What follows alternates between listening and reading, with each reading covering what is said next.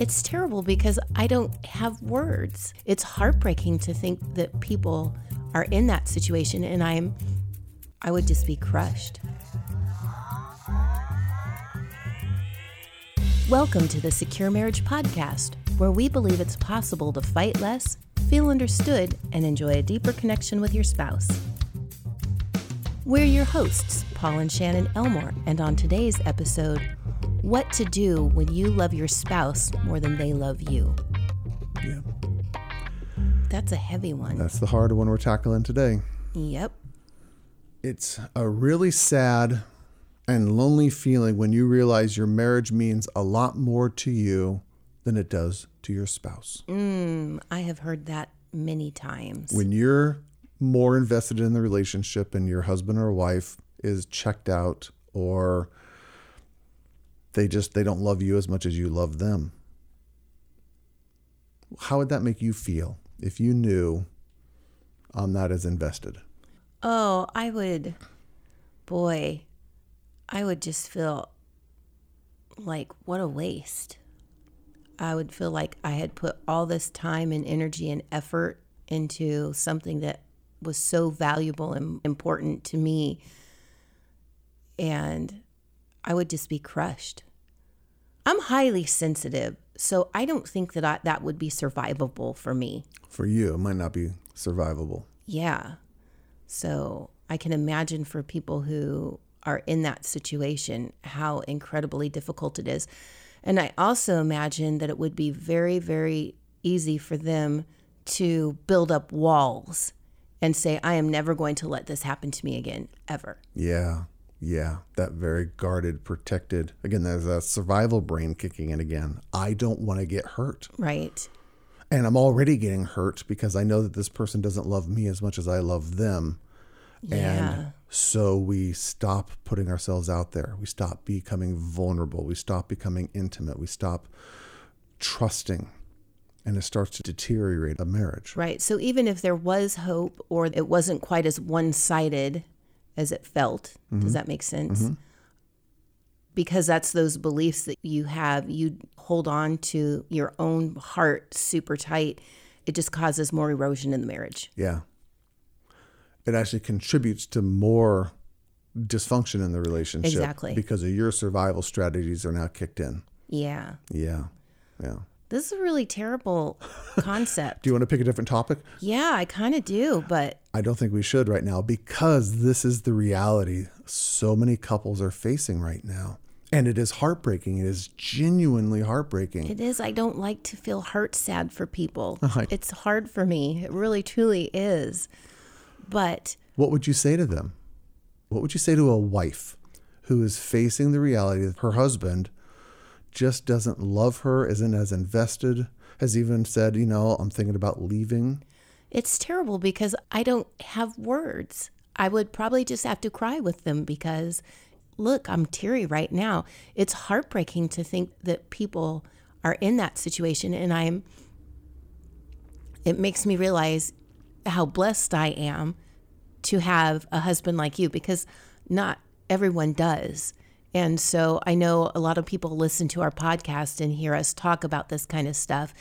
And, we work through all of our things. We have come a long way from where we were when we first got married. We worked hard. And so I think a lot of people didn't see that part of our marriage. And so they just see how connected we are now and how well we get along and how we work through things. And so it's hard for me to just even have words for them. I just want to emote with them, be emotional with them, and let them know that it's okay to feel the way they're feeling. Yeah. And I don't want to put a cliche saying out there of there's hope, but I know that there's hope because we have come this far. Mm-hmm. But it takes work, and it starts with one or both of them making choices to do the hard work. Well, do you think that the person who's checked out of the marriage is going to put in that hard work first? No, definitely not. So this is one of those hard realities where someone who's heartbroken because this wife loves a husband and he is not doing his job of loving her well. We'll just call it out. He sucks at his job and he needs to be doing it better, but he's not going to be doing it better right now. For whatever reason that is inside of him, Right. he's dropping the ball significantly. And yet it's still important and possible for a woman who's heartbroken, who's sad, who's disappointed, to still love her spouse the correct way. Yes. To still be sacrificial for him, to still be gracious towards him, to still be patient with him, to still treat him in ways that he deserves to be treated as a human being. Correct. This is graduate level marriage. Right. Well, it's really counterintuitive to what we want to do. Yeah. It's like when they've checked out and we're feeling this way, the thought is, well, they don't deserve me to treat them nicely anymore. They don't deserve this or that or what have you. You're hurting me, so watch, I'm going to hurt you back. I want you to feel the amount of pain that I feel. And not only the amount that I'm feeling, I want you to feel it more because you started it. You did it first. Right. And you deserve to be in pain. Right. Well, even when you're not to that extreme, even if you're still in just that hurt, sad phase, it's like, well, I'm not going to do anything to change to make it better because I'm the one that's hurt. They need to go first and they need to do something to make it better.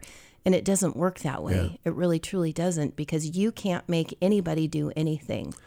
There's another alternative that wives will try when they know their husband isn't engaged as much, and that is they will try to win their husband back over through kind of really desperate actions and attitudes. So a lot of begging, a lot of whining, a lot of, I'll make you your favorite meal and I'll make sure I dress sexier and I'll make sure that, you know, the house is cleaner, and it's all performance based so that you will like me again. Right. Usually to never does that ever work. Right. It actually becomes more off-putting because the husband, and again, this isn't just wives and husbands, I've seen it the other way around, but in this example, the husband feels that he is now expecting to respond in a certain way. It's called a covert contract. I'm going to do something nice to you so that you do something nice to me. Right, I have this expectation that you're going to respond in a certain way, but when you don't, now I get, again, more disappointed, more hurt, more frustrated, and it usually makes the situation even worse. So covert contracts and trying to win your husband over so that he will behave a certain way or feel a certain way never works. Right. Never works. The only thing that typically does work is kind of what we alluded to already, which is even though you're not treating me correctly, because I'm going to act within my own integrity. Yes. And I want to make sure that when I stand before God, God says, you did well in this. You acted correctly and you treated him well, even when you were being mistreated. You start just treating him respectfully. You are patient with him. You are understanding with him. You still seek to listen, to understand. You honor whatever boundaries he puts in place. So if he says, I don't want to spend time with you, then you say, okay, I mean, that hurts. I'd like to spend time with you, but I'm not going to force you. I'm not going to beg you. You can do things to communicate your love to him because that's an appropriate thing to do. I've actually heard of, one couple where they would write notes on the mirror of just, usually affirmations. I appreciate this about you. I appreciate this about you. And over time, it's hard to continue to mistreat someone who is treating you so kindly. Right. It is. Again, this is no guarantee, but it's the best option out of this scenario because either shutting down, getting mad, getting pissed off, and retaliating doesn't work. Becoming needy and whiny and manipulative doesn't work. Right. Being able to act within your own integrity and treat another human being the way they deserve to be treated always works. Yes. Doesn't always save a marriage. Correct. But it always keeps your integrity and you being able to respect yourself. And even if the marriage falls apart, you walk away knowing I did everything that was possible. Yep. And so you're not in that what if game or that if only game that we play in our heads when we lose something that's precious to us. You can walk away going, I know I did everything that was possible and I still lost the marriage. Or the husband can soften and he can go, I totally understand why my wife is doing this, and I need to get my head out of my butt and I need to love her better. Right. Right? Well, and we talk about this all the time, that when you start making changes, Yes. it's an invitation Yes. for your spouse to make changes too. Works. It's not an expectation, but it's an invitation. Yep. And I've seen it time and time again in our marriage where one of us will start doing something and next thing you know, the other one's following along because it just feels right. It Yeah. just feels good. Yeah. You set the tone in the relationship. Right. And that's a good thing. It is. It is. Yeah. You had some feelings on this one. Yeah. This one, I don't know. It just feels very heavy to me and very real, very palpable. If you are listening to this podcast and this is your situation, again, as you can hear in my wife's tone of voice, and hopefully you can hear it in my voice, this is a hard situation. And we know that the recommended actions we just talked about are hard to do. We totally get that. And if you need some support, if you need some encouragement, if you need someone just to kind of hear your story, you're more than welcome to go to securemarriage.com and leave us a voicemail. There's a little button now on the front page there that you can just click on it and leave us a 90-second voicemail and kind of tell us your story.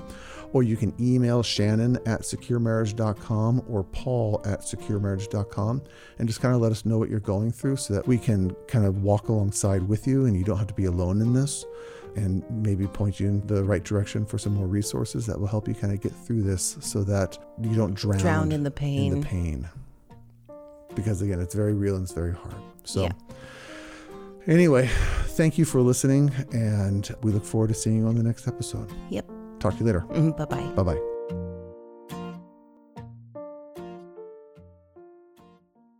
What would you want someone to do who's listening to this, that this might be the situation that they're in? Do you want them to, go to Dairy Queen and drown their sorrows in blizzards? That would be my option. Be your option. Every day.